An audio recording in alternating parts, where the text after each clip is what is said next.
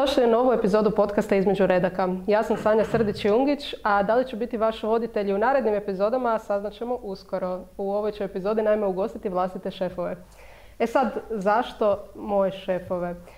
Riječ je o trojici suvlasnika knjižarskog lanca Hoću knjigu. Mi smo obećali u prvih 10 epizoda malo popričati o nastanku knjige, pa smo tako ugostili jednog autora, pa onda urednika, dizajnera, prevoditelja, a sada smo zapravo tu knjigu završili i ta knjiga mora negdje izaći. Ona će doći na police, između ostalog i Hoću knjigu.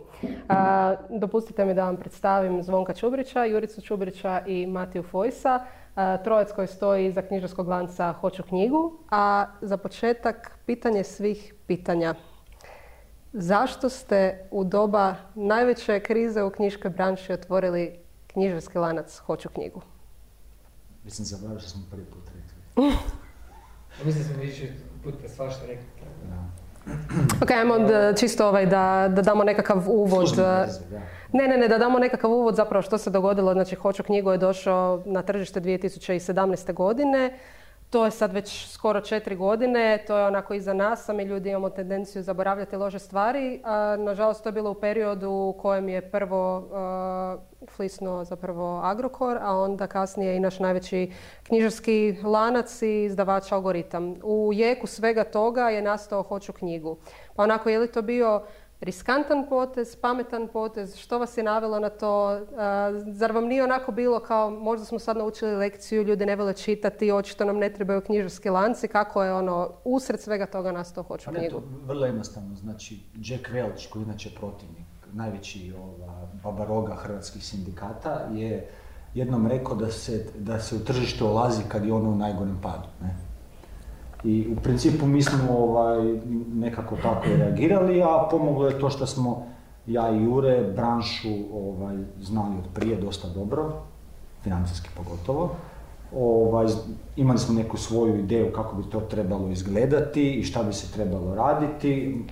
Ja sam s Matijom već dugo pričao da bi nešto zajednički radili, sve do tada je ili propalo ili ostalo na ničemu. I onda se to nekako, ja i Jure nismo htjeli u principu previše operativno biti, to jest nismo mogli tada biti u tom dijelu, pa smo se dogovorili da će Matija, osim što je suvlasnički, da će on preuzeti u principu taj operativni dio, a ja i Jure ćemo više u principu, ajmo reći, strateški odrediti firmu sa našim poznavanjem tržišta, a Matija će uložiti malo više energije u, ajmo reći, navigavanje tog broda, ne? U principu to je bilo. Mi smo ušli u tržište koje smo smatrali da je spremno za svježi kapital, svakako bilo spremno, lova nije bilo, ne? Ali je spremno za nekoga novoga koji neće to, nismo mi promijenili ništa temeljito, mi smo samo u principu radili normalno, ne? I to je izazvalo to što je izazvalo, da mi sada radimo jako dobro, ne? Mi smo na početku govorili u principu da ne želimo biti najveći, nego želimo biti najbolji. I mislim da i dalje idemo nekako u tom smjeru i mi jesmo zadovoljni, nismo prezadovoljni, ali smo zadovoljni, ne? I eto, mislim, nema tu šta sad, naravno ima tu još motiva, tipa svi volimo knjigu, svi volimo neku drugu robu, ja i Jure smo s tom robom radili. Odrastali. Da, tako da u principu. Volimo izazove. To je ono što sam htjela... Sve što vole mladi. Da, sve što vole mladi, a i volimo u principu, mislim da je nakon određenog vremena krenuli jesmo s time, možda više kod mene, a mislim da je kod dečki isto bilo to da je nekakav inat u nama proradio, pogotovo nakon što smo jedno vreme bili u knjižarskoj branši, više bilo sve se dešava, pa malo je inat proradio da ljudima pokažemo da se nekakav normalan, pošteni način sa podmirenjem obveza na vrijeme može funkcionirati i može živjeti. To je ona službena verzija. Ukratko, ušli smo u taj posao upravo što je u toj situaciji, zato što je bila ta situacija. Znači, pa mislim da sve verzije su iste. Nema tu verzije. To čisto ovisi o tome kako smo raspoloženi za pričanje taj dan, pa da li odemo malo 5 koraka unazad od nekakvih naših prijateljskih početaka ili ne, ali manje više je...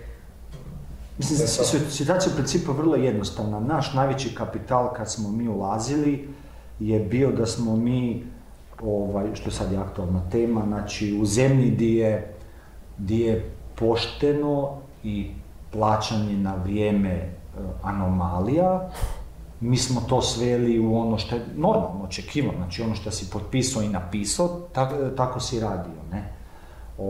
I to je bio naš najveći kapital, ne, iskreno, ja ne vidim šta je to kapital, ne kapital nužno u novčanom smislu, kvantificiranom smislu, nego u nekom goodwillu, marketingu, nešto što je u principu neka neopipljiva imovina, ali se manifestira kroz, ajmo reći, možda malo anorganski rast na tržištu, ne.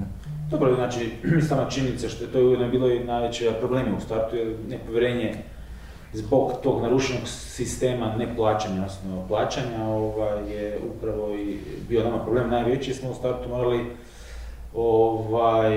tražiti povjerenje od naših dobavljača da nam vjeruju, nisu mogli, nisu trebali, mogli su vjerovati, ali na kraju dana još uvijek se borimo s nekim dobavljačima da bi ih privukli na naše police, jer još uvijek su u strahu i jer su se jako pekli te krize 2017. To je samo bio onda zapravo kulminacija situacije koja se događala već desetljećima prije, znači to ništa nije bilo novo, to su svi znali, samo čekali trenutak kad će to sve eksplodirati. Tako da smo taj kapital, kako je rekao Zvonko, unijeli, to je bio, znači, osim financijske injekcije smo uveli nekako obećanje u startu i bilo samo obećanje.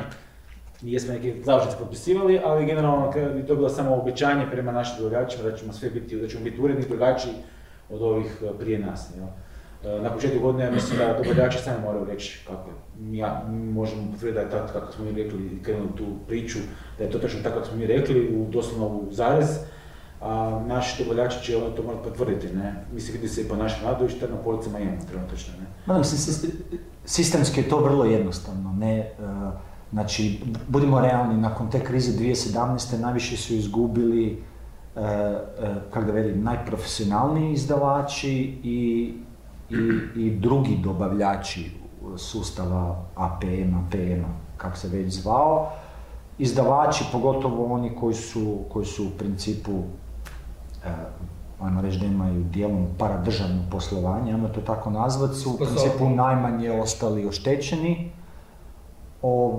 I vrlo brzo su taj novac vratili što su imali malo pojačani plasman kroz kanale koji su na vrijeme podmirivali, tu govorim na sebe, podmirivali obveze i mi smo sa tim podmirivanjem obveza cijelu branšu natjerali da poboljša taj dio poslovanja, kroz neki period. Ne?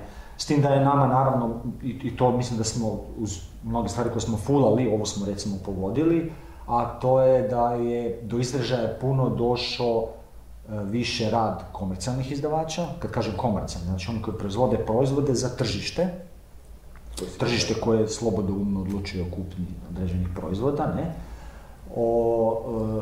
To i samim time se desilo da možda neki izdavači koji su prije disali na škrge su odjednom prodisali, ne? I mislim da je sada, da se vratimo na temu, puno jednostavnije ne izdat knjigu, mi sa tim nemamo ništa, to je vertikalno puno ispod nas, ne? Ali, imamo ali indirektno, s time što plaćamo na vrijeme, ne? Ali mislim da je sada puno lakše plasirati izdanu knjigu, ne ulazimo u sadržaj, kvalitetu i bilo šta drugo, nego što je to bilo prije nego što smo mi došli. Ne zahvaljujući nama, nego zahvaljujući normalnom radu, ne? Ne samo nas, jer ima tu neke knjižnice se otvorile koji isto normalno rade. Oni mogu raditi lošije nego mi ili bolje, ali rade normalno. Sad, ovaj drugi dio između autora i izdavača... Kaže da se vratimo na temu, jednako postavila sam jedno pitanje. Ja mislim, Sanja, da iz jednog pitanja, kad se sve otvore izvedemo, ćeš odgovoriti sva pitanja koje imaš. I to će biti kraj. Da, jer mislim da smo se dosta... Ne, mislim, to je sve, pitala sam nas zašto je ušli u to. To je apsolutno pozadina, iako ja znam da ljudi uglavnom vole čuti onaj ljepši dio, pa ajmo se vratiti malo na ljepši.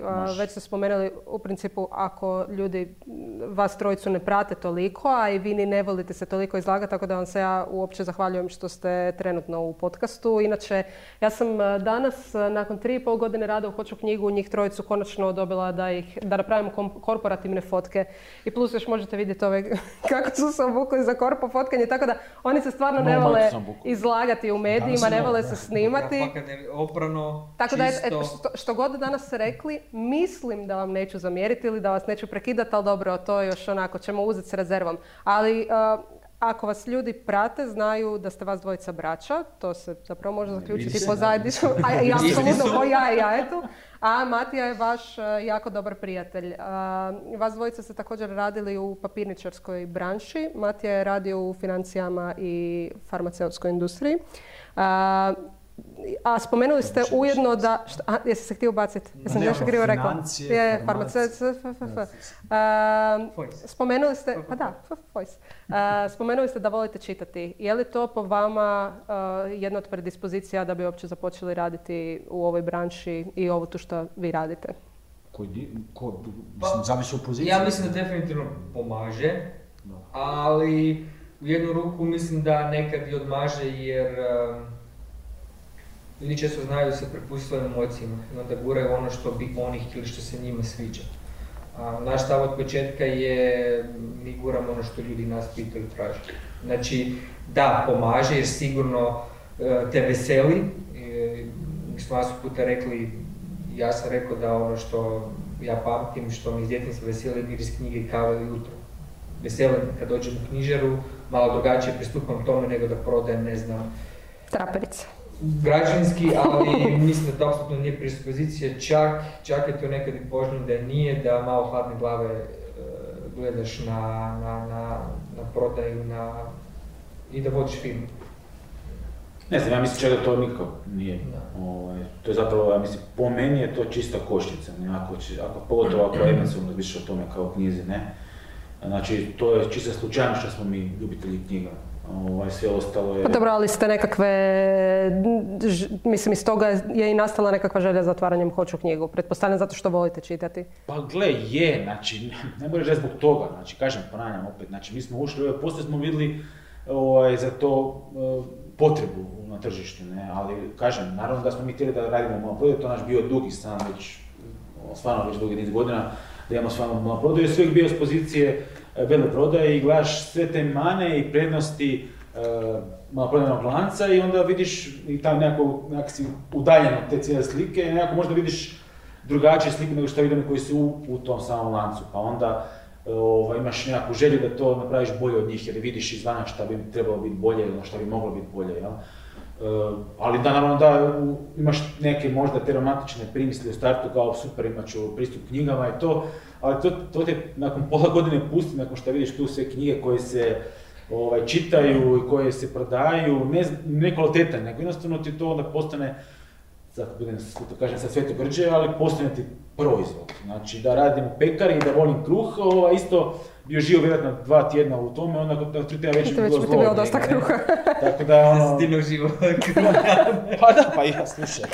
Nećemo se lagati. Ja mislim da pojednostavimo, ljubav prema knjigama je ono što, pa kada onak pojednostavim, umjesto da smo razmišljali preko noći ili 2 dana, je skratilo to vrijeme razmišljenja i malo nas je onako poguralo. Nama i pogotovo mene, da. Ali mi na to čisto gledamo kao proizvod. To znači da ne volimo knjigu i da ne znam, ali proizvod je jednostavno svaka firma, čim god da se bavi, mora to gledati hladne glave proizvod. Imamo ljude oko sebe u nabavi, u prodaji koji to gledaju sa srcem. I ja mislim da spoj te dvije struje... Hladnog kapitalističkog dijela. A jest, ali to tako je. Znači imaš hladne kapitalističke glave koje... To samo Hrvatsko je nešto zločestvo. Koje srčane glave spuste malo na zemlju i mi njih. Znači dolazimo u nekakav balans, da smo svi, ajmo reći, bliže nekoj nuli, odnosno da funkcioniramo kako treba. Mi jesmo tehnomenadžeri, ne? Znači mi kad gledamo rezultate, ne gledamo, romantiku. Ne gledaš, mislim, naravno u nekoj analizi gledaš strukturu, knjige, koje grupe proizvoda, u osnovnom tako i upravljaš firmom, ne biti anticipiraš potrebe potrošača, ali kad prvo gledaš čiste brojke, ne? Znači krećeš od toga. Ljudima je stvari vrlo jednostavna, kupiš što jeftinije, a prodaješ što skuplje. Nema tu neke filozofije, ne. Naravno da gospođa ili gospodin koji radi u knjižari dole ima vjerovatno više ljubavi prema knjigama nego mi, I to je normalno. I to je normalno, jer to je ono što oni rade. Mislim, imamo 70 ljudi direktno prema 68 prema kojima smo odgovorni i tu se ne može dozvoliti da tvoje srce diktira. Da, pa mislim i u pregovorima s dobavljačima u principu, dobro, naravno da znaš prije šta ti dobavljač da li ti dobavlja knjigu ili šalicu, ne, čašu ili olovku ili gumicu, ali u principu kad se pripremaš za njih samo gledaš ostvarene bruto marže, ono što već imaš, što nemaš i da ga uklopiš u neke naše zahtjeve, prohtjeve, bili oni opravdani ili ne, ali cilj toga je da u principu naša firma lakše diše i da mi na kraju zarađujemo lovu.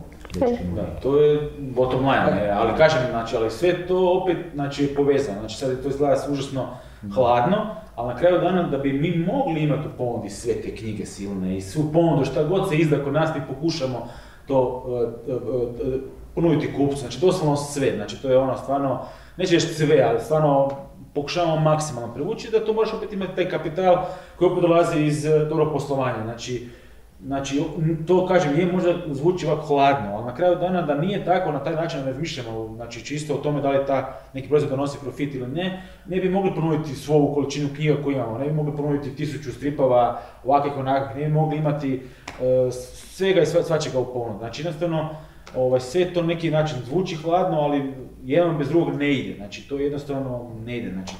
Mi moramo biti hladni da bi ljudi oko nas mogli se kupac na kraju uživati. Da se kupac dođe tu, da može da se sjeća ugodno, da mu je tu, ne da je ugodno, nego da mu je poznato sve i da ima uvijek nešto novo za pogledati, za pročitati i proizvodi koji su vezani, užasno mene osobno isto zanimaju, koji su vezani uz knjigu, isto tako ljudi tako jednostavno percipiraju proizvode, ne samo preko knjige, nego proizvoda koji su vezani za knjigu.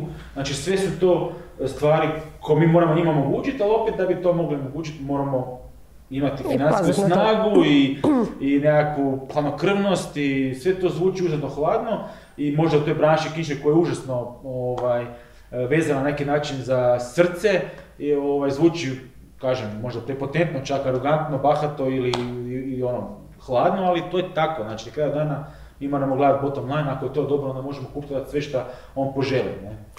Privatno nismo tako hladni. S tim ste mi dali dosta dobar uvod za iduće pitanje. Sva trojica ste se u jednom trenu života intenzivno bavili sportom, neki čak i profesionalno. Ovi, pored mene lijevo. Vidi se. Koliko vam je... Nisam oboje smo. Oboje ste... Ovo piramo prst u njega. Ona si je tu, najslabije kare. Rušo vam prosjek. Koliko vam je bavljenje sportom baš pomoglo na ovakav pogled na poslovni svijet, a koliko su vam knjige zapravo pomogle na vaš sport, to jest koliko su utjecale na vaš sportski duh? Da li možete povezati te dvije stvari? Pa ja sam znao da ćete postaviti to pitanje i sinoć kad sam... Ste meni rekao vi upravo? Kaj? Da ćete postaviti to pitanje? Da ću postaviti to pitanje, pa sinoć kad sam kršao na smjeru sam razmišljao kada ti odgovorim i iskreno ja ne znam šta bi ti rekao jer ne znam onu drugu stranu. Znači meni je danas sport veliki dio života i tad je bio i ja sam ono tipično sportski bio, ne smijem reći tukac, ali sport je bilo sve i trebao sam imati roditelji koji bi mi govorili da van sporta, pogotovo u Hrvatskoj, postoji drugi svijet koji je bitniji. Imao sam neke sreće pa sam vani dosta dugo živio pa sam skužio da može jedno drugo funkcionirati. Ali ja iskreno ti ne znam reći zato jer ne znam drugu stranu života bez sporta. Tako da ja ne znam da li bi bio tu gdje jesam bez sporta. Znači ne mogu usporediti koliko je taj sport utjecao na moj život i donošenje odluka. Vjerujem da je. A knjige na sport? Dakle, svi sportaši govore, ovako, to sam ja govorio na intervjuima za posao. Zbog sporta sam, trudim se, fokusiran sam, redovan. Mislim, sigurno je to ostavilo traga. Sad, koliko... Ne, tu i postoje negativne stvari. Ja mislim da poslovno sport apsolutno ništa ne pomaže, on ti samo pomaže kako se ti nositi sa svime ovim. Ništa drugo. Možda je poznanstva nekakva. Ma dobro, da, to. I sport je sebična stvar. Mislim. Ovisi koji sport se baviš, ne? Da. Dobro, ja govorim za sve. Moraš biti najbolji, to si rekao da ti je u krajnjoj liniji cilj za knjižare. Pa ne, mislim, gle, sport je ono, kako da velim, sport ajmo reći ovako, znači kad se baviš sportom, pri tome mislim na sportovima koji koje je gospodin Lacko nekad zvao trećim sportovima, oni su ni treći, ali su takvi kakvi jesu, znači Hrvati bi ih najprije opisali kao da tamo nema para. Znači ti sportovi su u principu, kada se njima baviš, i to će Mati potvrditi, iz pozicije Hrvata, u principu tebe vani svugdje čekamo na hladan tuš, neka vrsta ili podcjenjivanja ili nemogućnosti konkuriranja za bilo što, zato što si prvo i osnovno podfinanciran, drugo i osnovno nemaš, podkapacitiran si, ne ti osobno, nego tvoji kapaciteti nisu jednaki, ne? Ono što olimpijski pokret laže, mulja i otišao sam u krivom smjeru s ovim pitanjem. Pa ne, u principu, oni svi kažu na startu su svi jednaki. Nisu jednaki. Nije isto da ti startaš iz Švicarske, Njemačke ili... I noći do života ljudi nisu jednaki. I ta strana te nauči, to je dobro što dođe iz sporta. Ono što nije dobro što je to, kažem, opet sebična stvar. Ti kad se baviš sportom, ti razmišljaš samo o sebi, ne? Ti, znači, imaš dan ispred sebe i ti razmišljaš kada ideš ujutro, šta radiš u 12, šta radiš popodne, šta ćeš jest poslije, kad ćeš na WC. Ako nisi išao na WC, to je problem. Ne? Onda te to malo, prehiti, ne? Onda šta si pio, kako si pio, šta si jeo poslije, kad si išao spavat. Da ne govorim gledat prognoze vremena, to me jel ću moći danas na bicikl ili ne, neću opet voziti valjke. Da to možeš primijeniti na posao koji danas radiš u hoću. Pa ne, lakše ti se nositi sa, ne znam. Sad ne mora gledat prognozu jer sjedi u auto pa opali grisače. Da. Tako da ajde, tu si riješio taj problem, ali... Mislim, lakše se nositi sa nekim stresom i to, ali sve ovo ostalo ja mislim da zaista kako da velim, malo sam možda ja onako spremni biti odriješitiji, nije me toliko briga šta drugi misle ili o meni, da su se povrijedili ili se nisu povrijedili, jer me fakat nije briga. Baš me zanima, jel sport ima veze s tim ili si to samo ti? Ne, pa ima veze s tim, ne. Mislim, ja pokušavam ljudima kad mene pitaju, a kaj je tak bilo dobro? Pa ne znam, bilo je dobro, meni je bilo super kad je utrka startala i dok sam se utrkivao, meni je bilo super. Ono što je bilo prije toga i poslije toga je bilo čisto sranje, ne? Je, kaj ti ja kažem. A bilo je za vrijeme trke. Uvijek sam, da, nekad, ne. Uvijek sam, uvijek ovako, uvijek onako, znaš, pa se snađi ovak, pa se snađi ovak, pa moli da ti ovaj da ovo, moli ono, znaš, to što Mislim da svako novo iskustvo u životu koje god da je nešto, ti donesi nešto, znači sad da li to promijenilo nama živote? Ma da, ja mislim. Pa dobro, ja mislim da je sport jedan bitan faktor života. I da i svako dijete koje odrasta bi trebalo proći čisto zbog rekreative, naravno, ali i socijalizacije same. Naši sportovi koji smo se mi bavili, a to je plivanje, triatlon, neki je individualan, međutim ti treniraš zajedno u grupama, dobro, kažem, triatlon malo drugačija priča, ali nema skih tretirati, ali u plivanju smo bili cijelime grupama, putovali smo zajedno na cenja, trenirali smo zajedno, znači sve to je individualni sport na kraju dana, ali opet i nije, znači treniraš zapravo onaj dio, onaj dio prije i poslije utrke, ti si opet u grupi nekakvoj u kojoj ipak učiš nekog i ponašanja i potučeš se koji puta i prečkaš se i nasmiješ se i napiješ se. Dobro, to ponekad i na sastancima. Znači sve su to stvari koje mi moramo proći, znači ja, tako je moja djeca, tako sad odgajam, mislim na taj isti način želim koji god sport hoće baviti, mislim nebitno koji sport da se bavi, hoću da prođe to isto jer je to jako bitan faktor u razvoju, sociološkom razvoju djeteta i ne pričam naravno o fizičkom, to nema ni govoriti, i to je jednostavno nešto što je sigurno usmjerilo naš život u drugom smjeru. Sad, koliko nam je pomoglo u životu, meni osobno, ne znam, nije puno, a ja nisam bio na vrškom nivou, ja sam bio nekakav prosjek, tu više na prvenstva Hrvatske, malo tu po Njemačkoj, vamo tamo, ali to je to, ne, dečki su bili puno ozbiljniji, bili praki Hrvatske pa i vjerojatno nešto više utjecalo na njih.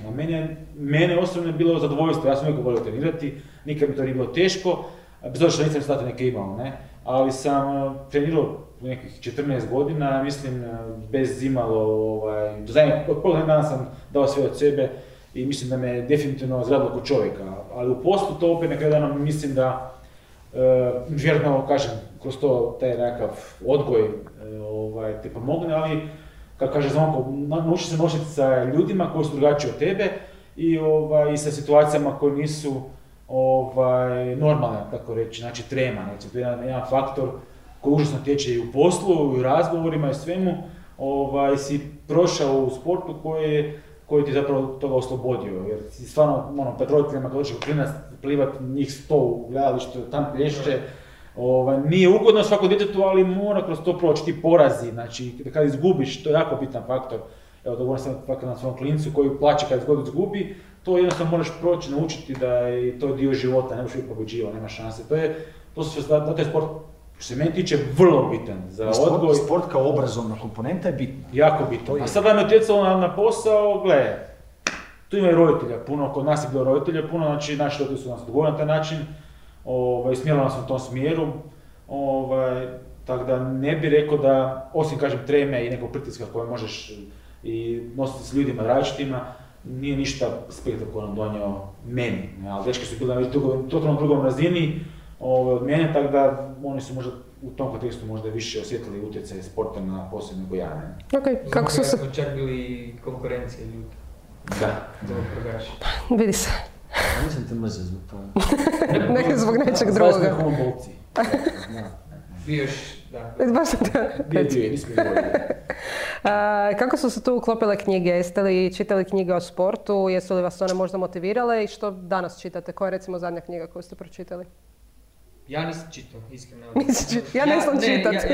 Ja moram priznati sad javno sve, i mislim moji roditelji to znaju, ali vam će sad srce slomiti, jer sam javno priznao da ja u osnovnoj školi lektiru nisam pročitao. Nijednu? Ako jesam, onda je ovo. Čekaj, ovo ti šansa si na engleskom, Ne, to je ja u osnovnoj školi, znači kad sam Miše van u Ameriku, pa je Miše, kako se zove ona? Ne, onda sam se zaljubio u knjigu, to je posebno. Prva knjiga koja se nećeš zaljubio, nego skužio da zapravo čitanje može biti zabavno, je Lovac u žitlu. To je bila srednja škola kad sam bio u Americi. Tamo bio dio lektire, su bili stripovi, recimo Maus koji mi je Jura, ja sam o tome pričao, Jura me zafrkao kako u Americi smo glupi čitamo stripove, ja znam da on tak pričati, ali nije, jer mi posljedno da je, kad smo otvorili Rijeku, mi je poklonio tu knjigu. To je super. Znači, to je strip koji danas ja kad ga pročitam se naježim i onak stvarno za sve uzvrste. Znači, ja u osnovnoj školi čitao, nisam volio, nisam uživao. Zaki te on voli Miše, da on voli sir. Da, on voli sam digresija. Toga sam neke srednje školi, Lovac u žitu i onda poslije to sve krenulo. Danas postoji trenutak kad se forsiram čitati knjigu. Upravo se forsiram jednu čitati i morat ću odustati jer nije Čekaj, to je jedan od mojih dragih muzičara, ali... Pa dobro, ajde reci o kojoj se radi. Ne, biografija Štulića, da. Potvrdio ono što sam u posljednosti mislio o njemu, to je potvrdio i sad mi postaje mukotrpno, ne želim... Kaj da se dogira previše? Ne.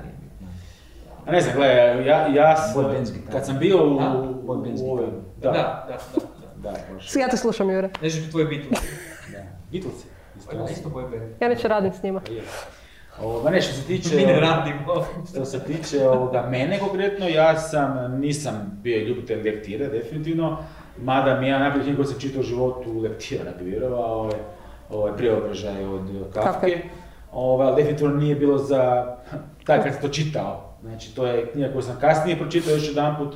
To zato kaj si Bubu zamislio izgleda kao Klingonac. Znao sam ja, ti si morao to naštrebat da bi mogli lektiru dobiti 5, točno šta je preneseno značenje, ali realno nisi ti nikad to shvaćao šta on točno piše, o čemu piše, isto koji je proces na kraju krajeva. Proces mislim da možemo svi u odrasloj dobi. Pa ja mislim da je to jedna knjiga koju moraš pročitati. Ne, pa stvarno je u Hrvatskoj definitivno. Ne, pa on je došao na kraju krajeva iz tih slavenskih država, sve on potpuno prije nas poznao. Da ti je to prva poslovna knjiga. U životu. Ali živiš u Hrvatskoj. Želiš vidjeti kako život izgleda, pročiti proces. A onda poslije sam se utisnuo, ja sam, kako bi rekao, čitač lakšeg štiva. Mada je to tamo koji padne nešto teže. To se tako zove. Pa gle, mislim... Šund.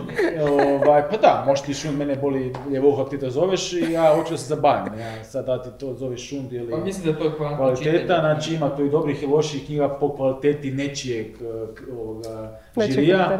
Ali ja sam recimo fantasy freak, ja više volim taj fantasy, ja čitam, mada sad nešto manje čitam fantazija. više nekakve publicistike, ne bi vjerovali. Kao i većina Hrvatske. Da. Pa dobro, Zato malo drugačije. Malo drugačije, s tim da evo, isto imam problema s čitanjem, mislim, to je i vrijeme, čitam 4 knjige odjedanput u ovom trenutku, već se mučim doslovno pol godine sa istim knjigama, neke započnem, neke završim, tako da evo, ne znam, ovaj tren mi je jako me zadovoljila Fondacija, čitao sam nju i prije, sad sam ponovno čitao kad je došla novo izdanje, to je jedna od svih knjiga koje stvarno bilo mogu pročitati ponovo, znači stvarno je dobro, ne, ali evo, to sam ja, ništa drugo od toga, ne. Zvonko? Pa da, ja sam čitam sad manje nego prije, ali prije sam fakat puno čitao, zato što sam imao takvu profesoricu iz Hrvatske. Uvijek sam u hrvatski volio, uvijek sam imao petice i čitao sam sve lektire, javljao se dodatno, sve, mislim. Ne znam, ja sam Anu Kareninu 2 puta čitao. Bože. To nisi razviješ. To meni uopće nije loše. Nisi drugi put razumiješ. Kad sam Za bio klinac... klinca u srednjoj školi, to dobro što knjiga. Pa šta? Mi smo ti imali foru... Imaš akciju, baca se rulja pod vlakove, imaš ljub... Ma nema seksa. Slabo. Mi smo To je imali... jedini minus. Mi smo imali foru da si mogao tipa pod praznicima pročitati knjigu i onda odgovarati na početku godine bez obzira na to kad bi ta knjiga došla na red. Ja sam čitala recimo Zločin i kaznu na moru. Ne, ja sam Anu Kareninu čitao oko proljetnih praznika. Tad je to isto Uskrs, oko Uskrs. Tad smo imali, ali sam ja dobio 5. I znam da se neka rulja mi tamo, ja štreberu, mislim da ja pogodio s nečim. Dobro, nebitno. Ja dok sam bio klinac, meni je najbolji roman bio Junak našeg doba od Lermontova. A to mi je dugo bio najbolji roman. A sad nemam, sad čitam samo biografije recimo. Eto, baš ništa. Sad čitam zadnju knjigu od Phila Gaimona, to je jedan bivši proslavni biciklist koji je onak smiješan lik. A možemo reći koja je najbolja knjiga isto? Možemo, dapače. Pa ne znam, to je on rekao, pa ako on kaže reću ja. Pa ja ću reći koja je najbolja, mislim... Trenutačno najbolja. Po kriteriju... Pa za tebe znamo Harry Potter. Dalje? Meni Harry Potter. Lord of the Rings, malo nije realno. Čekaj, vrati se za 5 minuta, daj mi kad si malo.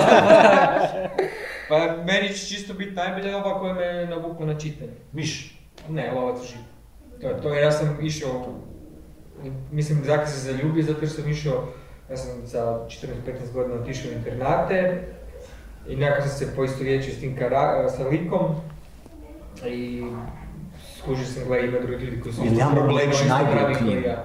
To je bilo zanimljivo. To je to. Jel je držimo u knjižari? Ne. Ne, onda može. Smrt Smajlović Engis. Se Bože, dobro, Ja okej. to... A ja sam fakat da ti to To je izmišljam. smrt. Da, to je smrt. ti možeš vratiti na temu podcasta. Tako sam Zašto bi to neko izdao?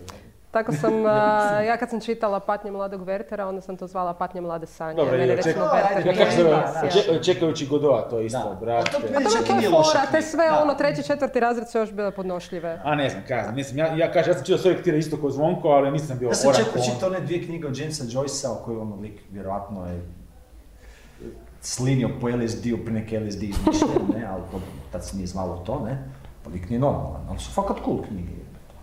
Ne znam, ja recimo, meni inače Stephen King je najbolji pisaca, ali mi je It nešto što mi je zapanjeno, čitao sam kao klinac, mislim klinac, srednjoj školi. Još uvijek mi je jedna knjiga koju stvarno, kad god ukrijem ruke, dobio sam od kuma sadašnjeg tu knjigu već, kad smo bili englesko zajedno, i napisao mi lijepo i, kako se zove, posvjetu i fakat ono, knjiga je već cijela zrabana, i to mi je jedna najbolja knjiga, to je baš ono nekako djetinjstvo, ne znam, jednostavno mi je, još uvijek kad se sjetim, ono, mi je uvijek... Da, kad je od Stephena Kinga, recimo, njega nisam puno, ja sam čitao sam Shining i tako, ali recimo jedna od top njegovih knjiga, to je knjiga, ono, inače je, recimo, Apt Pupil, ne? Da. Mislim da čak i snimljen film, ali to nije debela knjiga, to je onako, ono... Je to tvoja finalna koja ti je najdrža? Ne, to mi je ono top, nemam ja najdrža, nemam pojma, ne znam, ono, ta mi je dobra, onda opet onom Hitleru koji se zbudi u... I on je odličan, to je super. On je odličan. Baš sam se smio. Ja sam dugo godina onak...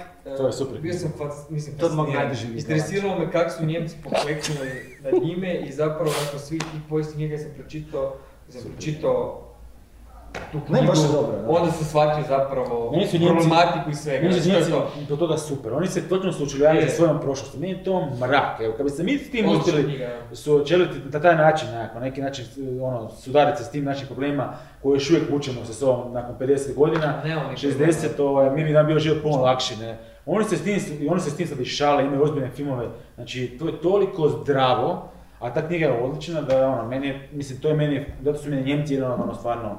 Mi se ne moramo taj problem, mi nemamo problema, pa zašto vi... Da, savršeno. Apropo tematike knjiga, mislim da ljude dosta zanima na koji način se biraju knjige koje ulaze u knjižaru, jer ono što moramo napomenuti, s jedne strane, mislim da je naše generalno mišljenje da imamo i relativno mali izbor knjiga, s obzirom na inozemno tržište, a s druge strane moram isto napomenuti da ne ulaze sve knjige u knjižaru možda koje postoje na tržištu, pa što utječe na taj proces? Pa, hvala Bogu, ne odlučujemo mi. Da, ne odlučujemo mi, to je prva stvar. Druga stvar, gledam, znači kad kažeš nemamo dovoljno, znači mi imamo ono što se može ponuditi, ne. Mislila sam mi kao Hrvatska. Da, znači u tom kontekstu da, znači definitivno naši izdavači po nama nisu dovoljno, da li je njihova krivica ili krivica nečega druga, neću ulaziti u to, imamo i svoje teorije i svoje mišljenja iz toga, ali činjenica da po nama izdavači nisu dovoljno agilni u izdavanju knjiga. I to ne samo novih knjiga koje po meni baš kasnimo, nego čak i u klasika. Znači, kad kažem klasik, ne mislim baš ono suhoparno klasik, nego po meni je jedna fondacija klasik, star 60 godina, mi s tim užasno kasnimo i nema nam daleko gledati, sad će opet ispat suprotno patriota, ali sam pogledam u Srbiji, odem tamo, pogledam u bilo koju knjižaru, kucam bilo koju knjigu, možeš naći kod nas stvarno toga drastično fali. U tom kontekstu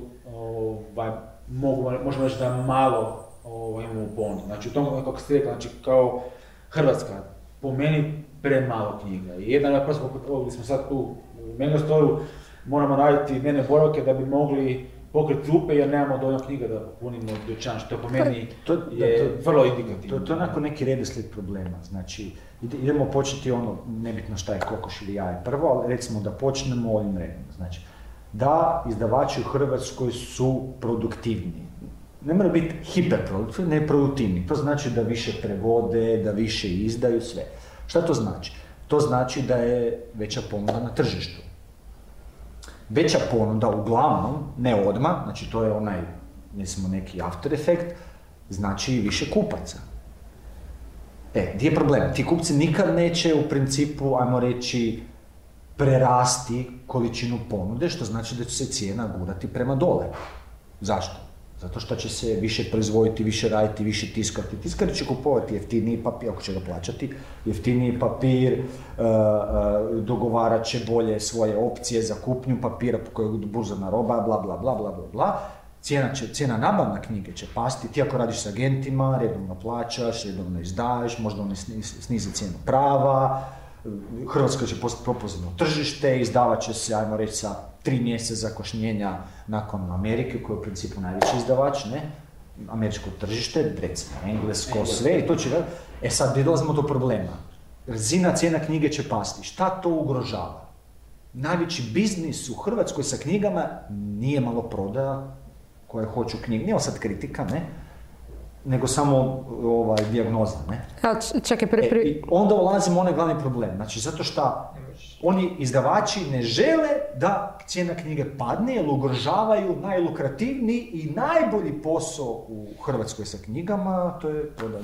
Znam da gledaš Matiju, ja sam očekivala da će ovo, čak imam zapisano i mislila sam i pitat, ali... Predugo sam čekao to mislim. Ne.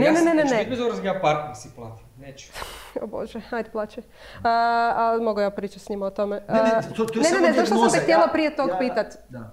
Ono što si sam spomenuo, što je bilo prvo, kokoš ili jaje. Da li bi prvo trebali kupci početi kupovati više knjiga da izdavači počnu izdavati više, ili misliš da bi netko od izdavača trebao uzeti rizik i reći ja ću sad umjesto 100 knjiga izdat 200? To je postupak traje. Ajmo sad ovako, znači to ti je klasični sukob između mene kao nekog, ajmo reći, ultraliberalnog ekonomistu, ne? I onoga što općenito potrošači misle. Tržište ne kreiraju potrošači, bez obzira što oni misle. Pričamo o tržištu knjiga ili pričamo generalno? Svega. Dobro. Znači, ne kažem, znači, ajmo ovako, znači, potrošač će dati impuls kroz razne istraživanja, kroz ljude koji jednostavno percipiraju kada je što dobro. Nije svaki proizvod uvijek dobar i u svako doba dobar. Ne? I šta se radi? mi kao neko ko kreira ponudu za krajnjeg potrošača moramo neke stvari anticipirati i kreirati dodatno tržište. Znači, kako hoću knjigu proživljavati? Ne zato što ima najviše knjiga i najbolje lokacije i zato što prodajemo najviše knjiga po footingu, recimo. Nego zato što naši prodavači, pretpostavljamo, ali tako je, uz knjigu prodaje nešto drugo. Zato što naše police komuniciraju uz knjigu nešto drugo. Zato što naše police komuniciraju da ako kupiš jednu, kupit ćeš i ovu drugu knjigu. Ne? Zato ja govorim, znači, impuls tržištu da se poveća, da postane propulzivnije, dolazi od onoga ko kreira, ajmo reći, ponudu, da bi nastala veća potražnja. Znači nije obrnuto. Nije. Evo, ja ću sad, ja mogu čak i navesti jedan samo uzmi u primjer. obzir da ovaj podcast mora biti zabavan, a sad onda nastavi. A primjer mora, znači Ne smijem biciklističku formu. Da ne koristiš teške riječi. Pa Dobro? ne, idemo ovako, znači MP3 player nije ga izmislio, to je format MP3 playera, komprimiranja muzike, to će naš dečko tu tehnologiju, Naš dečko. bolje znati Jure. Naš dečko Vlado. Da, dečko, gospodin, to znači da je stav. Ne? Bolje zna, znači MP3, ja mislim da ga je izmislio Samsung ako griješim ili neko tak Sony, nisam siguran i oni su počeli s time, ja se sjećam svog prvog Sonija, dobro, završio neslavno, pavio WC, ali nebitno, bilo je to prije nego što je došla ta jedna firmica koja se zove Apple i to pretvorila u poželjni format. Biznis. I lansirala servis koji je to svoj pratio. Znači, prije toga je postojalo, ali na tržištu jednostavno nije funkcioniralo. Da, sad ja ne znam, točno ne kuži se to, ne.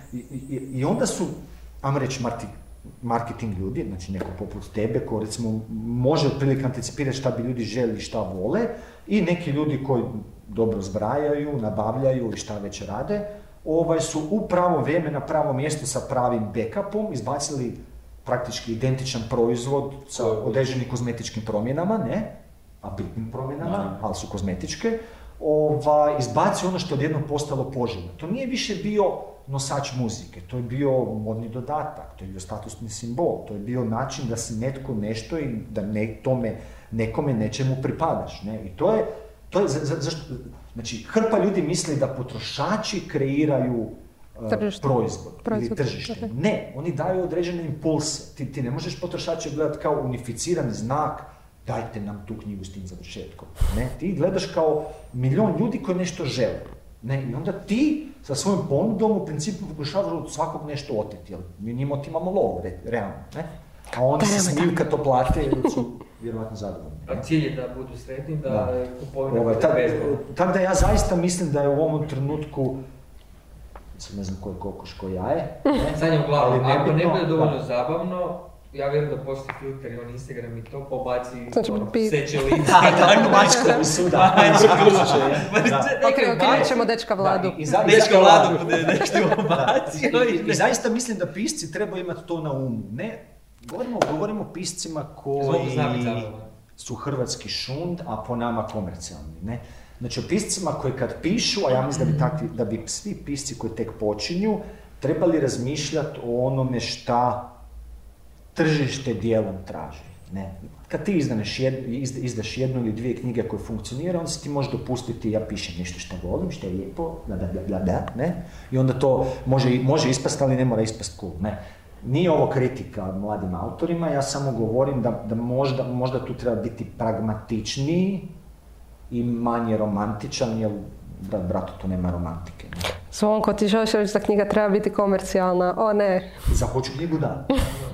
Pričamo o tome, definitivno, znači mora biti komercijalno. Sad, to zvuči opet sad hladno, da mi govorimo o autorima, kako da pišu svoje knjige, ali mislim da svakom autoru bitno da što više ljudi na neki način dotakne, da tu knjigu požuže ili pročitaju, a teško će proći, nažalost, to je tako, znači, premium, kako mi zovemo ovako ponekad došali, premium čitači su vrlo rijetki i oni ne nastaju preko noći, nego su čitali vjerovatno i kroz godine, odnosno postoji jako rijetko koji su baš rođeni takvi, ne. To su čitači koji su čitali dugi niz godina i onda su odlučili nešto ozbiljnije uzeti u ruke i pročitati, ne.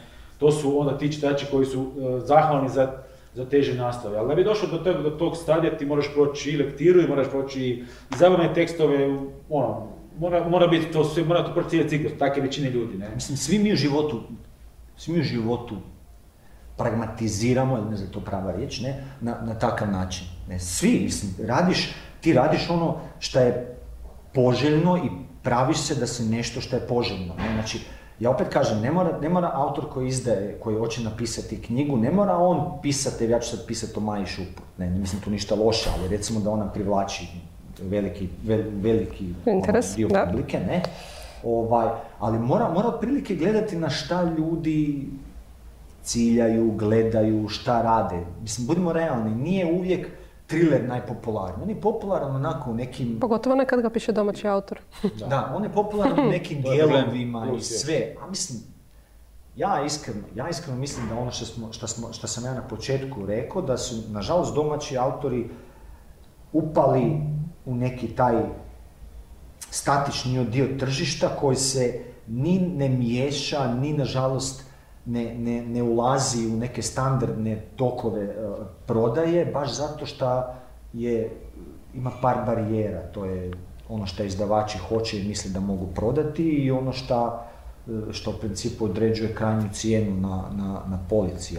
Mislim, nije isto dati 100 kuna i 159 kuna za knjigu. Možemo pričati šta god hoćemo, ali nije tako. Domaći autori su posebna priča, ne? Pa da, ne nužno svom krivicom, ne? Ali u principu cijelo domaće tržište je ono što je kod nas drugačije nego vani, je to što kod nas baš nema žanrovske književnosti, a upravo žanrovska književnost i ti recimo jeftini ljubići, trileri... Ne bih rekao da je nema. Problem ti je zato što se ponuda izdavača, ne pisaca, izdavača bitno reći, jer oni su filter koji profiltrira, ne? Se odnosi na onome šta bi eventualno nekog simpletona u Ministarstvu kulture zaintrigiralo. Nemoj zaboraviti, ja kad sam bio klinac, ja sam dosta čitao domaće autore, znači tipa Jurica Pavičić, Dežulović i svi su oni, Jergović, svi su, iako on u tome što sad hoću reći nije toliko zagrebao u tom dijelu, ne? To nema veze sa fakom, ne? To ima veze s njihovim dijelima. Čak ni Ferić u tome nisu djelovao, za koji ja mislim da on je kvalitetan autor bez obzira šta pisao, ne? Ali idemo na Dežulovića, koji je recimo meni najjednostavniji i najbliži nekom mom, kako da velim, načinu razmišljanja i načinu zezancije, ne? Idemo na Josipa Mlakića koji je došao nakon njega. Svi su oni u jednom trenutku za izdavače pripremali, to ne mislim negativno, pripremali knjige koje su vezane za rat i poraće. Zašto? Zato što je država u tom trenutku to... Što u tom trenutku, pa neki dan smo dobili mail da Ministarstvo kulture poziva sve autore i izdavače sa ratnom tematikom ili tematikom Domovinskog rata na subvencije, to jest poticaje. I sad ja ne govorim da je Josip Mlakić, ne daj Bože, ili Dežulović, ili Jurica Pavičić, jer oni su možda malo skrenuli, Jurica Pavičić koji je praktički knjigu posvetio obitelji Zeca, ali nije ju tako nazvao, do vrhunske zezancije Dežulovića koji je napisao zbirku pjesama Lora, o kojima se u principu opjevava mučenje onih jadnih Srba u Lori, u Splitu, ne? Oni su to malo onako ironizirali do besvijesti, feralovski ironizirali, ne? Ali nekad je to tako bila i sad je tako. Imaš ti iznimke, ali te iznimke kako se zove? Što ne bilo pisac, Kristijan Novak. Isuse Zvonko. A mi je to će bitno za moj branš. Samo gost našeg prvog podcasta, ništa drugo. drugo. Kristijan Novak je samo barkod i cijena. Da, i marža. Ne, ja vidim samo marža. A i marža. Da. Ti malo šire ideš. Da. Znači, on je iznimka koja potvrđuje pravilo, ne? A mlađi autori su, nažalost, tu nastali. Ja točno znam kakvi mladi razmišljaju. Kažem mladi, mislim 30 Mi minus. mladi, dobro. Znači, nemaš šanse da ja napišem nešto što ću moći prodati. Ne. Mislim, to opet ne mislim negativno, nego onako, budite toliko iskreni pa priznajte, ne? Ja ću napisati nešto što meni dobro stoji, što sam ja doživio. Ne mislim da je autor uvijek žensko, naravno.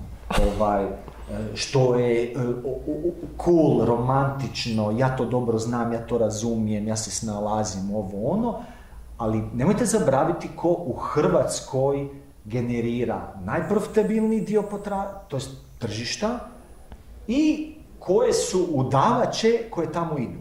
Opet ne mislim negativno. Hrpa tih firmi to radi zato što je to oportuno, ne? Financijski oportuno. Ne? I tu trebate biti pragmatični. Opet kažem, sa dolaskom Hoću knjigu stvar se malo poboljšava. Ne? Ali opet imate prvi filter koji ne čine Hoću knjigu, iako Bratom bratu ima sada nekih izdavača koji su spremni riskirati sa hrvatskim autorima. Ja neću nikog spominjati, ne? Ali ima dvoje, troje, čak ih ja lik za maržu, mogu ih nabrojati, ne? Što je jako pozitivno i na kraju krajeva moram reći, to može se zvučiti kao reklama, znači, ali nama trojice jako stalo da se, sad jebi ga, situacija je trenutno takva da ne možemo organizirati niti promocije, nikakve nekakve dodatne aktivnosti na konto toga, ali nama je jako stalo također da ti domaći autori imaju tu, ako je moguće kod nas, nekakav besplatan pristup publici. I to je sve nama jedna naših stvari koje mi osobno hoćemo i to nema veze čak niti s financijama, mada mogu tu pričati nešto o maržu na bottom line na kraju dana, međutim ipak imamo nekakvu želju da se ti domaći autori počnu čitati, a čisto su stigmatizirani da su kao loši jer su hrvatski, što je po meni užasno, ne znam, ne mogu uopće zašto je tako, ali nevjerovatno, ima stvarno jako dobrih knjiga. Mi uvijek imamo taj kompleks da je sve tuđe, strano, bolje od našeg. I to nije samo situacija... Ja se ne sjetiti imena autora pa ne želim opet. Nije to bitno. Reci bar kod Pogaču. Ja sam nikad neću zaboraviti razgovora sa... Počinje sa 385. sa kolegom iz Srbije koji je rekao: Isuse, kako vi imate lijepe knjige i dobre cijene. To nije spominjao. Imate jako lijepe knjige, naslovnice su prekrasne, kaže, baš imate kvalitetne naslove, a zapravo, ja bi mu narađe eksplodirao pred njim i rekao, pa dobro, imamo mi to sve lijepo i divno i krasno, što kad ne možemo prodati 50 komada tih knjiga, ne? Rađe bi htio 1000 puta da imamo kao u Srbiji, pa da jedan domaći autor bilo kakve knjige proda po 10-20 tisuća komada što je domaći autor i oni ga vole čitati. Znači, ja bi to menio odmah za lijepe naslovnice, ne? Tako da to su jedne stvari, Krleža je rekao, Bože sačuvaj hrvatske kulture i svjetovinaštva. To je točno tako. Ja ne znam, taj čovjek je pogodio taj dio bar savršen. Znači, kod nas je stalno to jako stalo do kulture, a na kraju dana knjiga bi trebala biti prvo i osnovno zabavna, onda kasnije možemo razgovarati o kulturi i o nekom kvalitetnom štilu i to, te kad smo naravno naučili našu naciju da čitati može biti zabavno. To je jedan prvi faktor, zato mi organiziramo te Harry Pottere. Je jako bitan, ne zbog toga što je on kvalitetno, nego što je dobar mamac za naše buduće kupce, znači to su čitači naši budući, a oni moraju prvo učiti da je ta knjiga zabavna, oni moraju, ako ima kako bilo Mati, jedino dodir sa knjigama lektira, nećemo nikad ih dovući u knjižari, nikad. To ne hrvatska lektira. Da, sad se nešto malo poboljša, čekaj, mislim da taj Austa su ga dodali. Nema, taj mouse pješac. Zato da je nema nego Pa to je bilo, pa je, ja sam ga i Fahrenheit je sad u lektiru prošle godine, to je novo isto. Znači ima naslova koje sad polagano, vidim, i mi lagano se budemo iz sna, ne? Moramo ljudima, djeci približiti te knjige da bi kasnije mogli, a mislim da su hrvatski autori... Samo knjige nego i stripovi. Imamo Sanju Pilić, imamo Polakicu, znači imamo stvarno kvalitetne... Sve Sanje si spomenuo, osim Sanje Srdić-Jungić. Pa dobro, gledaj. To je šum, to ne valja. Da, to je. To čak ne znam ni bar kode. Ali imamo fakat dobre autore za djecu i djeca ih čitaju i nisu im dosadne. Znači, moji klinac čitali tu lektiru sada i ne možeš da su sve knjige mu dosadne, što nije definitivno istina, ne? Ja mislim, ali pazi, njemu nisu knjige dosadne zato jer ti svog sina vjerojatno od početka mu daješ i nešto van škole. Ma nije, ne možeš ti djete. Kako će njega nasilno čitati? Dobro, ti ne daš nikakve druge knjige koje mu sa strane gleda, daje uz lektiru, pročite si i ovo mogu biti. Ne, umjesto nekog uz lektiru ja dam i sad kod starijeg ti je to uspjelo, malo voli čitati, kod mlađega njega boli briga, on sad lupa loptom u zid, reci. Dobro, ali ne možeš imati dvoje pametne, jedan će ti biti klasični huligan, drugi će biti pametni. Ja se nadam da vaša djeca neće gledati ovu epizodu. To su činjenice, pa oni to znaju, pa ne. Naša djeca ne gledaju visoku kulturu. Nažalost, na kraju dana i to isto. Mada moj mlađi, znači, trgovački, ja mislim da treba biti apsolutna ofenziva domaćih. Apsolutno. Znači tu treba biti puno poginuli. Ja sam sjetio naslova, ali ne znam. Da, znači to... Djeci Lijepo Kovač. Pa Miro Morović. Da, koliko njemu trebalo se probije i kad se probio, prvo što su Hrvati krenuli, knjige super, prvo što su Hrvati krenuli govoriti je, on je kopija, kak se zove... No, Nezba? Da, Nezba, on ništa, znači odmah krenemo pljuvati po nekome koji je fakat napisao nešto, a čovjek se stvarno od početka... A toliko je knjiga izdano kada kopija se nešto. Ali njegov prvi val kad je krenuo, on je ostao no name, jer on je izdao preko nekakve udruge. Preko drugog izdavača. Znači koji, evo, imam knjigu. Nemojte preko udruge. I čim se malo potrudio, ljudi su počeli čitati i ljudi su, knjige stvarno super za preporučiti, a onda prvo kad mi napravimo je kopija Nezba. A dobro, Nezba isto može biti kopija nekog drugog. To ti je problem što mi hoćemo visoku kulturu. Tako, i što mi odmah imamo, samo startno damo hrvatski autorima odmah hand. Umjesto da gledaju se zabavio dok je čito ili nije. Tako, da, ne, samo to je i to je to. Znači, za početak. Treba ti onak neki full frontal napad. Znaš kako se u ratu za američku nezavisnost kako se išlo u napad. Uopće nisu da mislim nisam bila tamo. Nego samo ma dobro, filmovi, Sjever i kako se zvalo. Svi su onak jurišali, pa brate Milone, prvi red je bio Topovsko meso, drugi je bio rezerva za Topovsko meso, a ovaj treći red je možda došlo do protivnika. Eto to nama rađe po Igri prijestolja. Sve vrijeme da obaciš one uši od pesaka i to je zvuka. Čekaj, imam novo pitanje da ga raspalim. Mi trebamo autora i onda napasti. Tu će biti puno mrtvih, kako da kažem, bit će puno koji se slabo prodat, ali ljudi će jedno shvatiti, pa svi oni gure domaći autori, idemo vidjeti u čemu je hype. Ja sam uvjeren da je to jedini put kako vratiti domaće pisce, uopće nije bitan žanr, tema, ne znam, na tržište. Mi trenutačno nemamo, evo mi ga sad sklepamo, ok, makni klasike, znači makni Krleže, ne znam šta, ali da uzmemo domaće autore koji su zadnjih 10 godina, nemaš, to su stalno isti likovi. Znaš da je još, što se knjižari i ujedno izdavači. Znači taj filter su upravo oni, znači oni te autore dopuštaju mlađima da dođu na tržište, a ujedno imaju taj zadnji lanac prema kupcu, imaju knjižare. Mislim da sam se tog dotaknula sa Zoranom Maljkovićem. On recimo kao urednik u Mozaiku je nekad imao, bubam sad, 5 komada domaćih autora možeš izdati. Onda on sad ima autore koji su već znači, onako... Da, ajmo reći da su autori renomirani koje on imao, tipa Sanja Pilić, Zoran Ferić i tako dalje. I pored njih... Oni su bili u limitu. Oni su bili u limitu. I onda pored njih ti moraš reći ja neću objaviti jednu Sanju Pilić zato da bi objavio jednu Sanju Srdić-Jungić. I zato recimo Mozaik slabo izdaje, mislim i svi zapravo izdaju domaće autore. Mislim, oni čak još i nešto izdaju, neki ne izdaju ništa, tako da. Pa ne znam, ja... Ne znam, mogu zamisliti najgluplji mogući scenarij da zajednica, svi znamo koja zajednica, ode u državu i država propiše ako želiš biti izdavač, moraš izdati toliko i toliko domaći autor. To bi bila najgori scenarij, ne? Najbolji scenarij bi bio da jednostavno izdavači počnu slušati trgovce, ne? I počnu možda malo imati taj ne znam što kažu u Hrvatskoj benefit of doubt. Ali zbog većina tog tržišta... Čine strani autori?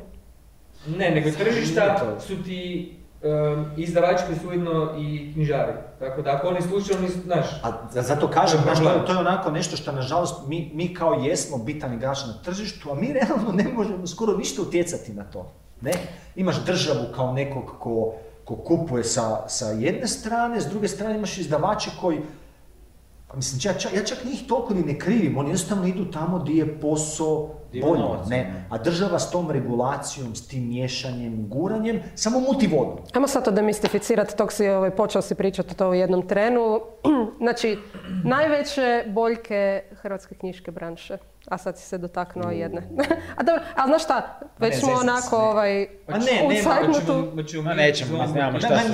mi smo dio ekosustava, znači ja kažem boljke izdavača su ujedno i naše boljke, znači to se manifestira u našim policama, htjeli mi ne htjeli, ne? Pa ne znam, ja trenutačno zaista, ali dobro, ja sam inače pobornik tog, pusti me na miru, hoću radit, ne?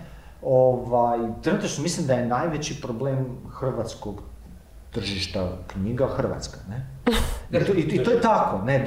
Dok mi ne damo za pravo onima koji čitaju, to je veliki problem.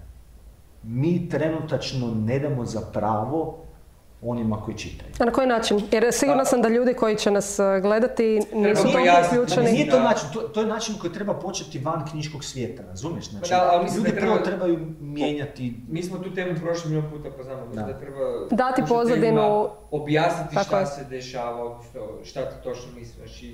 Najveći problem je što država otkupljuje knjige od izdavača po punoj cijeni.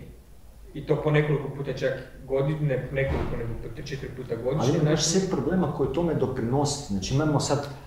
Znači, dobro, ja sam imaš recimo knjižnice kao sustav. Ja sam samo htio Zvonko pojasniti ljudima šta država radi. Znači detalje, mislim da ćemo tići skroz u krivu. Da, ali da pojednostavimo. Brojimo generalno problema, imat ćemo prilike možda kasnije, ne možda mi nego Sanja s nekim drugim gostima razgovarati detaljnije o tim problemima koje možemo samo nabrati na brzinu, pa reći koji su to problemi. Sigurno je najveći problem je zapravo sama Hrvatska država koja definitivno ne pomaže. Ja sam htio spomenuti malo prije i isto vezano za ovo, najprodavanija knjiga, ili najprodavanija knjiga je bila, ako se ne varam, od Nives Zeliković, kako se ekskluziva, što se smatralo najvećim trashom, valjda, u povijesti hrvatske knjige. Ta knjige izlaze u Americi isto, ali u Srbiji redovito. Znači, to su knjige koje se jako puno prodaju tamo i piše se, znači to ništa nije, niti vana to ništa nije ni čudno. Dok god mi, kao ne mi, ne ja, Zvonko, Matija i ti, dok neko ko određuje politiku, znači smjer ove branše i ove države, ne shvati da Hrvat hoće čitati takve knjige i da ta knjiga mora doći na poluk u nekom trenutku, nama neće biti bolje dugoročno, znači mi ćemo se uvijek mučiti s prodajom knjige, ne? I nama fale tih hitova, znači nama fale tih domaćih autora koji će pisati knjigu koja će biti vjerojatno manje kvalitete, šta god to znači kvaliteta, a više će predonositi količinama, znači prodaj i čitanosti na kraju krajeva u Hrvatskoj, ne? Ali mislim da je najveći generator, što su rekli dečki, sama znači, strategija države prema knjigama, koja je, eto, ove godine knjiga čitanja, godina čitanja, jedan od načina kako se oni, to ti čitanje je glagoljica, ljudi moji, ako ćemo realno djecu, kad vide glagoljica, on počne se povraćati. Pa ne samo djecu, tako mislim da je to tetovažno. Pa ne, ali jednostavno, to je napak. Tako da, mislim da je to prvi problem koji onda generira hrpu manji problema iza toga nosi, neko sa sobom nosi ušne probleme od raznih izdavača koji su praktički paradržavni izdavači i takve stvari i onda donosi znači do toga da mi kao jedan kupac kod tih izdavača nemamo dovoljno upliv u njihovu znači, nabavljanje robe, znači naslova, zbog toga što oni imaju osiguran nekakav dotok redovitih sredstava financijskih, s druge strane mi kao tvrtka koja mislim najveći ima udio u Hrvatskoj nema nikakav upliv u to što će oni izdavati, što ja mislim da nije isto također najbolje rješenje za tržište. To je ono što Matija nije stigao završiti. Dakle, radi se o tome da, oprosti, evo, budem ja završila umjesto tebe. Ne, znači, radi se o tome da se određeni dio knjiga, određeni volumen knjiga svake godine, možda i po nekoliko puta, od strane ministarstva otkupljuje za hrvatske knjižnice. I onda u principu, nažalost, bojim se da Nives Celzijus sa Golom istinom ne bi bila u toj u toj sferi otkupa. Misliti, sve znaš, mislim. I onda u principu otkupljuju se knjige za koje netko smatra da se čitaju, a sad to ne mora biti točno. I onda se sukladno tome i kroji izdavačka politika. Slušaj, ako hoćete knjižnice nekad dobe novce da oni kupe, da raspolažu i rijetko kad iskoriste, nekad možda samo mali postotak tog iznosa iskoriste da kupe ono što djeca jako malo ima, ali na kraju oni dobe novce da sami raspolažu s njima, ali dobe onda i propisano šta trebaju kupiti. Tragedija Matija je tome što te knjige koje se kupe većim brojem se uopće ne posuđuju. To je tragedija. Da se te knjige posuđuju, kupuju, onda ne je bio problem otkupa. Neka oni otkupljuju ako će te knjige čitati. Međutim, kod nas je to kupljeno i stoji drži prašinu. Znači, oni opet ne plasiraju, zato jer opet je propisano šta, glagoljica ili nešto, što opet tu djecu u školi koje neće. Posudio bi možda kao Petar Gačiša, ali tog nema na policama. Ja sam bez veze karikiram. Mislim da knjižice najveće imaju sve te, imaju oni stihove i bogove vrata. Nema se sad lovica naslov, nego generalno. Apsolutno. Ti imaš nekog dnevnik koji sva djeca hoće posuditi, njih imaš recimo 10. S druge strane imaš neku knjigu koju niko neće posuditi, njih ima 10. Kužiš? I to, mislim, to ja vidim kad ja sa svojim malom idem u knjižnicu, ne? I to je tako, ne? Ja Ja kažem, znači, knjižnici, taj sustav otkupa, taj sustav... Kad idemo pekarom, znači, sustav knjižnica je i ono što cijenu drži skupom u Hrvatskoj, cijenu knjige. I to je sigurno tako. Okay, s obzirom na tu situaciju i s obzirom na situaciju koja nam je svima dobro poznata, a to je da su u Hrvatskoj relativno malo čita, između ostalog i zbog ovih problema koje smo svi skupa naveli, koji su planovi Hoću knjigu za budućnost? Što se tiče takvog širenja, nemamo baš velike planove. U principu ja sam si napisala napomenu Slavonija, Dubrovnik, Pula. Zvonko se tako na početku da nama nije cilj biti najveći. Pa kad kažem najveći, ne da imamo sad 20, 30 i to, htjeli bi strateški imati, htjeli bi imati samo održive knjižare. Znači knjižare mi svako tretiramo kao američku firmu za sebe. Ako ona nije profitabilna, mi je zatvaramo. Mislim, nažalost to tako je. Jer jedno tako možemo nećemo tako ne tvoriti. Znači, mi smo sad došli do 8 knjižara i želimo nam još tvoriti 2, 3 knjižara. Pa mislim, mi bi voljeli i Osijek i Dubrovnik. Najviše pitanja dobivamo iz Osijeka, pa ajmo jednom zauvijek odgovoriti ponovima. Nije da mi ne želimo Osijek otvoriti, samo do sad se još nije pružila nikakva prilika. Mi smo imali nekoliko upita za otvaranjem lokacija, dobili smo ponude i za lokacije i sve, no mi smo procijenili da to još da to nije ono što mi tražimo. Možda smo follow, možda ne, to je nama na duši, ali cilj nam je otvoriti još 3 Mi jesmo relativno neaktivni u traženju, ali samo zato što znamo da su sve rupe koje bi mi eventualno htjeli zauzeti zatvorene. Ali to tržište se neće, mi smo neaktivni što se tiče širenju, zato jer mislim da ne možemo, mi smo ovdje 3 godine. U 3 godine ne možemo se raširiti jer takva brza širenja... Dobra stvar što već najmodavci zovu nas kao recimo nekog ko će recimo biti tu i tamo i nešto ponuditi. Ne? I dalje su udio na trošak najma u ukupnom prometu Hoću knjige je i dalje velika, ako ne i najveća stavka. I to nije normalno. I to je jedno što mi svega toga možemo zaključiti, da su i dalje cijene čak i koje mi postižemo sa redovitim plaćanjima, pregovorima i sve, su i dalje previsoke s obzirom na prosječnu potrošnju u našim dućanima. Ona je dobra, ali ona nije u skladu ni sa Srbijom, ni sa recimo pogotovo zapadom Europe i tu mi moramo tražiti mjesta. Problem je zato ona mjesta koje mi pikiramo su ujedno i ajmo reći najskuplje. Imamo mi neke želje. Mislim, možemo javno reći, znači imamo želju možda jedna u Osijeku, Split, Zagreb, jedna. Zagreb, Istok. Mi se recimo oko Istre Pule se motamo već od samog početka. Mislim, ono što je možda isto bitno reći naši slušatelji koji možda željko da otvorimo i u Osijeku. Znači vidim da puno ljudi traže u Osijeku. Jako puno, da. Tvoje knjižaro nije samo plaćati najam i zaposliti ljude i kupiti robu, nego ujedno je i urediti. Znači mi imamo strategiju, ona koja je bio u našim knjižarama će vidjeti i ovim novim knjižarama, znači Buzinu, Zadru, Areni koju smo uredili, će vidjeti zapravo naš smjer i koliko zapravo mi uložimo i vremena i novaca u to da bi to tako nešto izgledalo. Tako da mi ako ćemo otvarati, nemamo namjeru otvarati na pola, nego da to moramo ići full. A to onda košta. Znači da bi tako nešto ušli, moramo dobro biti 250 kvadrata. Moramo dobro promisliti da li se tu može vratiti investicija nazad. To opet vraćamo sad za onaj hladnokrvni kapitalistički način razmišljanja, ali na kraju dana ti kad ulažiš nešto novac moraš očekivati neki povrat u nekom periodu. Ne? Ako mi procjenimo da taj period je nama predugačak ili čak nikada, onda mi nećemo ući to. Nažalost, za Slavoniju svi znamo kakva je situacija. U Osijeku pozicije koje bi mi htjeli uzeti su zauzete i samo takve pozicije koje bi mi htjeli uzeti su za nas moguće. Niš drugo ne dolazi u obzir. Znači to je, da li bi htjeli ići u Osijek? Apsolutno. Znači to nikad u Osijeku nema mjesta za kompromis. Znači ili je top ili ništa. Ali nažalost u Osijeku, ja sam bio par puta u Osijeku, još nema tako. Eto, to je jedan razlog, znači ono što se mora možda kupa shvatiti da naš fan mora shvatiti da jednostavno mi moramo, više na kraju dana mi imamo već 70 zaposlenih, moramo te sve plaće platiti ljudima, moramo platiti dobavljače, moramo platiti svoje najmove i svima na vrijeme, a onda na kraju dana ako nešto ostane možemo mi nešto sebi uzeti, ali nažalost je to. Još uvijek situacija. To još nije stvaralo. A mi, mislim, Mi smo profitabilna tvrtka koja svoj profit ulaže dalje. Znači, da li je to koji put u radnike, da li je to koji put u knjižare nove, da li je to nekakav novi tehnološki napredak. U to sad ovisi o nama, ali trenutno smo u fazi nekakve ekspanzije, kad kažem ekspanzije ne mislim samo na knjižare, nego općenito ulaganje u naš posao da bude kvalitetnije odrađen. Ne?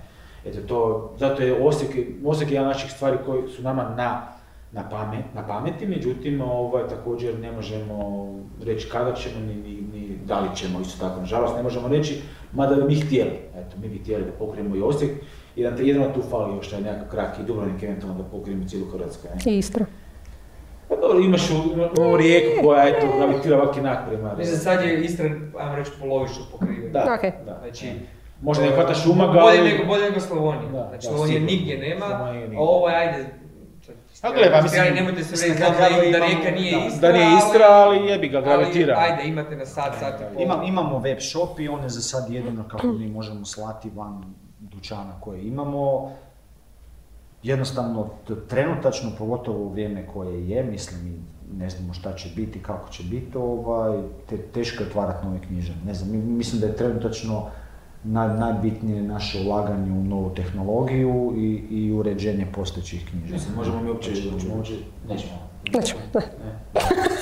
Ne znam uopće šta si htio, ali...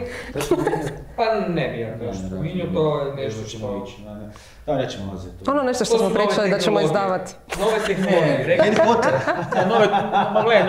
Nove tehnologije, kad kažemo tehnologije, to zvuči kao da ćemo nešto izmisliti. Nećemo. Svemirski brod koji će bacati knjige po Hrvatskoj. Moderniziranje postojećih tehnologija. Da, znači bit će nešto što će biti rješavanje normalno, kod nas nije normalno. Sad si mi dao dobar uvod za posljednje pitanje. Vi jako puno volite putovati i sad u principu da ste autori, pitala bi vas za nekakve uzore autorske, ali s obzirom na to da niste, ono što vas mogu pitati je imate li nekakve uzore što se tiče knjižara, kako bi naše knjižare trebale izgledati, a nešto što ste vidjeli vani, nešto za što mislite da je top knjižara? Ne, nisu moje knjižare najljepše. Dobro, ali vani, znaš da je tuđe najljepše, susjedova trava je zelena. Ne, ja sam jako skroman i kak se zove, stojim čvrsto s zemljama na tlu i meni je moj najljepše. Ajde nekaki. Ajde Zvonko. Ja sam već na redu. Jesi. A pokušao sam izmisliti neku, nemam pojma iskreno. Meni su... nemam pojma. Pa ne, ja mislim da niko od nas nema omiljenu van, znači nismo pratitelji tih malih... Ja mislim da sam 90% knjiga kupio na Amazonu. Pa mislim, gledaj, znači iskreno ne idemo po svijetu i tražimo te male nezavisne knjižare koje mogu reći sad je ovo je prekrasna. Znači ima tog sigurno prekrasnih, nama recimo konkretno žao što nemamo jednu prekrasnu Hrvatsku, takvu, poput u Splitu, Morpurgo, što nam je recimo jedna od tih knjižara koja bi onda eventualno mogla biti, znači nešto što bi čovjek doslovno htio posjetiti kao kulturno dobro, ali iskreno po našim knjižama se može vidjeti šta su naši uzori. Pogotovo po novim. Znači to se može vidjeti, znači koji su naši uzori, a sad da ja smo da najbolji ili nisu najbolji, to stvarno nemam najbolji. To ćemo vidjeti na natjecanju najboljih knjižara u Hrvatskoj. Moj prvi sudar sa velikim formatima je bio, ne znam, Thalia u Njemačkoj, Waterstones u Engleskoj, Barnes & Noble, ne znam.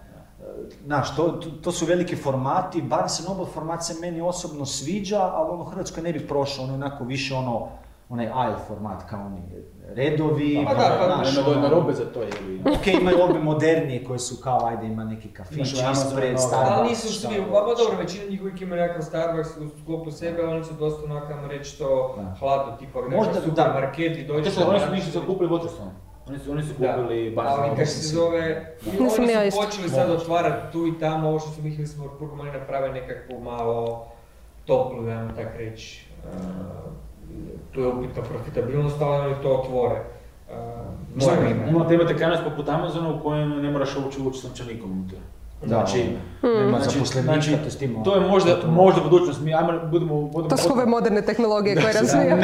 Ne. Plaćanje kartica.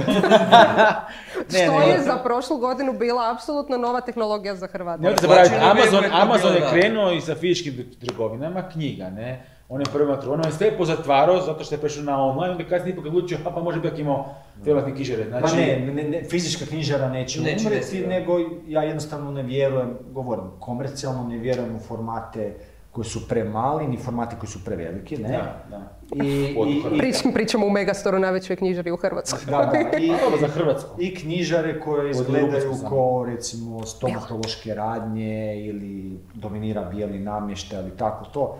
Ja kad vidim knjižaru koji dominira bijeli namještaj, ja imam mene to... Podsjetio na ludnicu. Prehitite, da. Ili sivo, tamo sivo, da? Oma te prebaci, ja? Ali sekundarna boja, čekaj. Ali ubačio je onda malo se... Ne, možda... Ili kad vidim strgani WC u knjižari, to mi isto malo... Kako će mladić Vlado rezati, ja? Ono što sam hoću reći da police ne služe da izlažemo njih, nego da izlažemo proizvod na police, znači polica se u principu ne bi trebala previše vidjeti, osim ukrasa oko toga, ne? To ono što sam hoću reći, šta drugi negdje vani ne shvaćaju. Znači, mi nekada danas smo komercijalna knjižara i nas zanima samo taj način rada. Ne pretvaramo se da smo nešto više od toga. Znači, mi smo tu komercijalni, da od toga živimo i zaradimo, ne? Neko drugi može biti možda kulturno dobro ili šta ja znam i to je legitimno, apsolutno. Ali u Hrvatskoj nažalost tuži račun često. Ali mi smo komercijalni, kako se to sviđalo, ne sviđalo, to je tako. Znači, mi smo tu da zaradimo novce, može to zvuči blesavo, ali to je... Mislim da ćemo doći kada... Mislim, nijemo neku želju kao otvoriti knjižaru sa kafićem. Da, mi ćemo doći ćemo u fazu... Imali smo stvarno prekrasne planove za taj Purgu. Znači, to uopće ne bi ulazilo u naš lanac. Nismo mogli dobri štekate. Stvarno radimo ovdje. Nismo mogli dobiti dobri štekate, tak Matija. Aha. Ne, kako znači kako nama je cilj, evo sad smo imali su nekakve razgovore ti u Zagrebu i to, ali mislim da još nismo dovoljno stasli, nismo još dovoljno odrasli, da imamo nekakvu s kojom se mi možemo praviti svom guštu, da bude nekakvo društveni klub ili kako to već hoćemo, ali doći ćemo do toga. Znaš kaj Matija ključno? Kako dobiti MTU za takvu lokaciju? To Matija najbolje zna. I u kojem roku? Mi znamo kako dobiti, svi znamo kako dobiti. Samo kako to objasniti. To se krši sa našom politikom. Šta vi tu hoćete? I kako baciti bicikle. Da, još u to, kako to opravdati? Propasti pa nije uspjela. Dio od kojeg uvijek najviše zaziram, a pogotovo danas je moje uvijek zadnje pitanje, ne, rečenica s kojom nas je blagoslovio Kristijan Novaka koja je otišla u porno smjeru, a koji mi sada svi u narednim epizodama trebaju nastaviti, pa tako i vi. Ja ovu rečenicu nisam vidjela ni čula, Zvonko je smišljio prije ovog podcasta. Mi Zvonko je napisao malo prije. Nedužni smo. Da, odričem se apsolutno odgovornosti. Znači, čekaj, pročitat ću ti rečenicu kako je išla do sad, znači čisto da uvedem možda neke koji nisu gledali prethodne epizode. Ja imam vjeru u ljude da svi imaju nekakvu priču u sebi, pa to pokušavamo ispričati kroz ovaj podcast, tako da je naš prvi gost Kristijan Novak zadao jednu rečenicu s kojom ćemo mi pokušati ispričati cijelu priču i svi moji gosti koji dolaze nakon Kristijana Novaka se moraju sa svojom rečenicom nastaviti na tu priču. Pa tako će to biti i danas. Priča glasi ovako. Kada sam pozvonio na vrata na kojima je pisalo Kurbaša, nisam znao da ću 3 sata poslije imati svoj prvi snimljeni pornić. Da sam u tom trenutku znao što zapravo znači prezime napisano na vratima, ne bih se danas toj činjenici da sam snimio taj film toliko čudio. A sutra će cijeli svijet vidjeti moje talente ako ne napravim točno ono što gospodin Kurbaša traži. Što je tražio, pitate se? Ni manje ni više nego da izokrenem svijet na glavačke i odsječem granu po kojoj sam hodao cijelog života. I to dok stojim na njoj. Sad trebaš zoomirati na naše lice koji su pročitali da viš reakciju lica. Sad ti nastaviš. I sada ovako izokrenuti svijet izgleda normalno. Prenormalno za novonormalne koji su u prvotno normalnom svijetu pili grane kako bi došli do novonormalnog. Prenormalno novonormalno. Trebala sam pročitati prije. Čekaj, možeš da pročitati? Ajmo mi obični smrtnici. Ajmo će krenuti popularna psihologija. Dajmo ti. Ajde još jedan. I sada ovako izokrenuti svijet izgleda normalno. Prenormalno za novonormalne koji su u prvotno normalnom svijetu pilili grane kako bi došli do novonormalnog. Mislite ovo je zadnja epizoda našeg podcasta? Ja mislim da bi trebali završiti dok god smo još normalni. Dok smo prednosti. Da smo novo normalni. Da. Ako mi upropastiš sad cijelu ovu želju za ispričati. Ja mislim da je. Ne, sad ovo ide ne znam. Kak ide? Ne ide ništa. Stožeracija. Znači sad si za tukos, znači kogod... A ko je nakon mene? Niko više. Vjerojatno naša draga Kata. Pa nek ko se se ona naslušala zapravo apsolutno nenormalnih rečenica u životu. Tako da moram lijepo. Ja kažem, Kata, evo kuhaj se ti sad. Kad završimo, bit će knjige i bit će popularna psihologija ovo. I otkupit će je neko. Hvala vam puno na večerašnjem razgovoru. Hvala tebi što ste gostila. Da, vidjet ćemo zapravo rezultate ove epizode, ali ja se nadam da se vidimo i u sljedećoj epizodi. Doviđenja. To.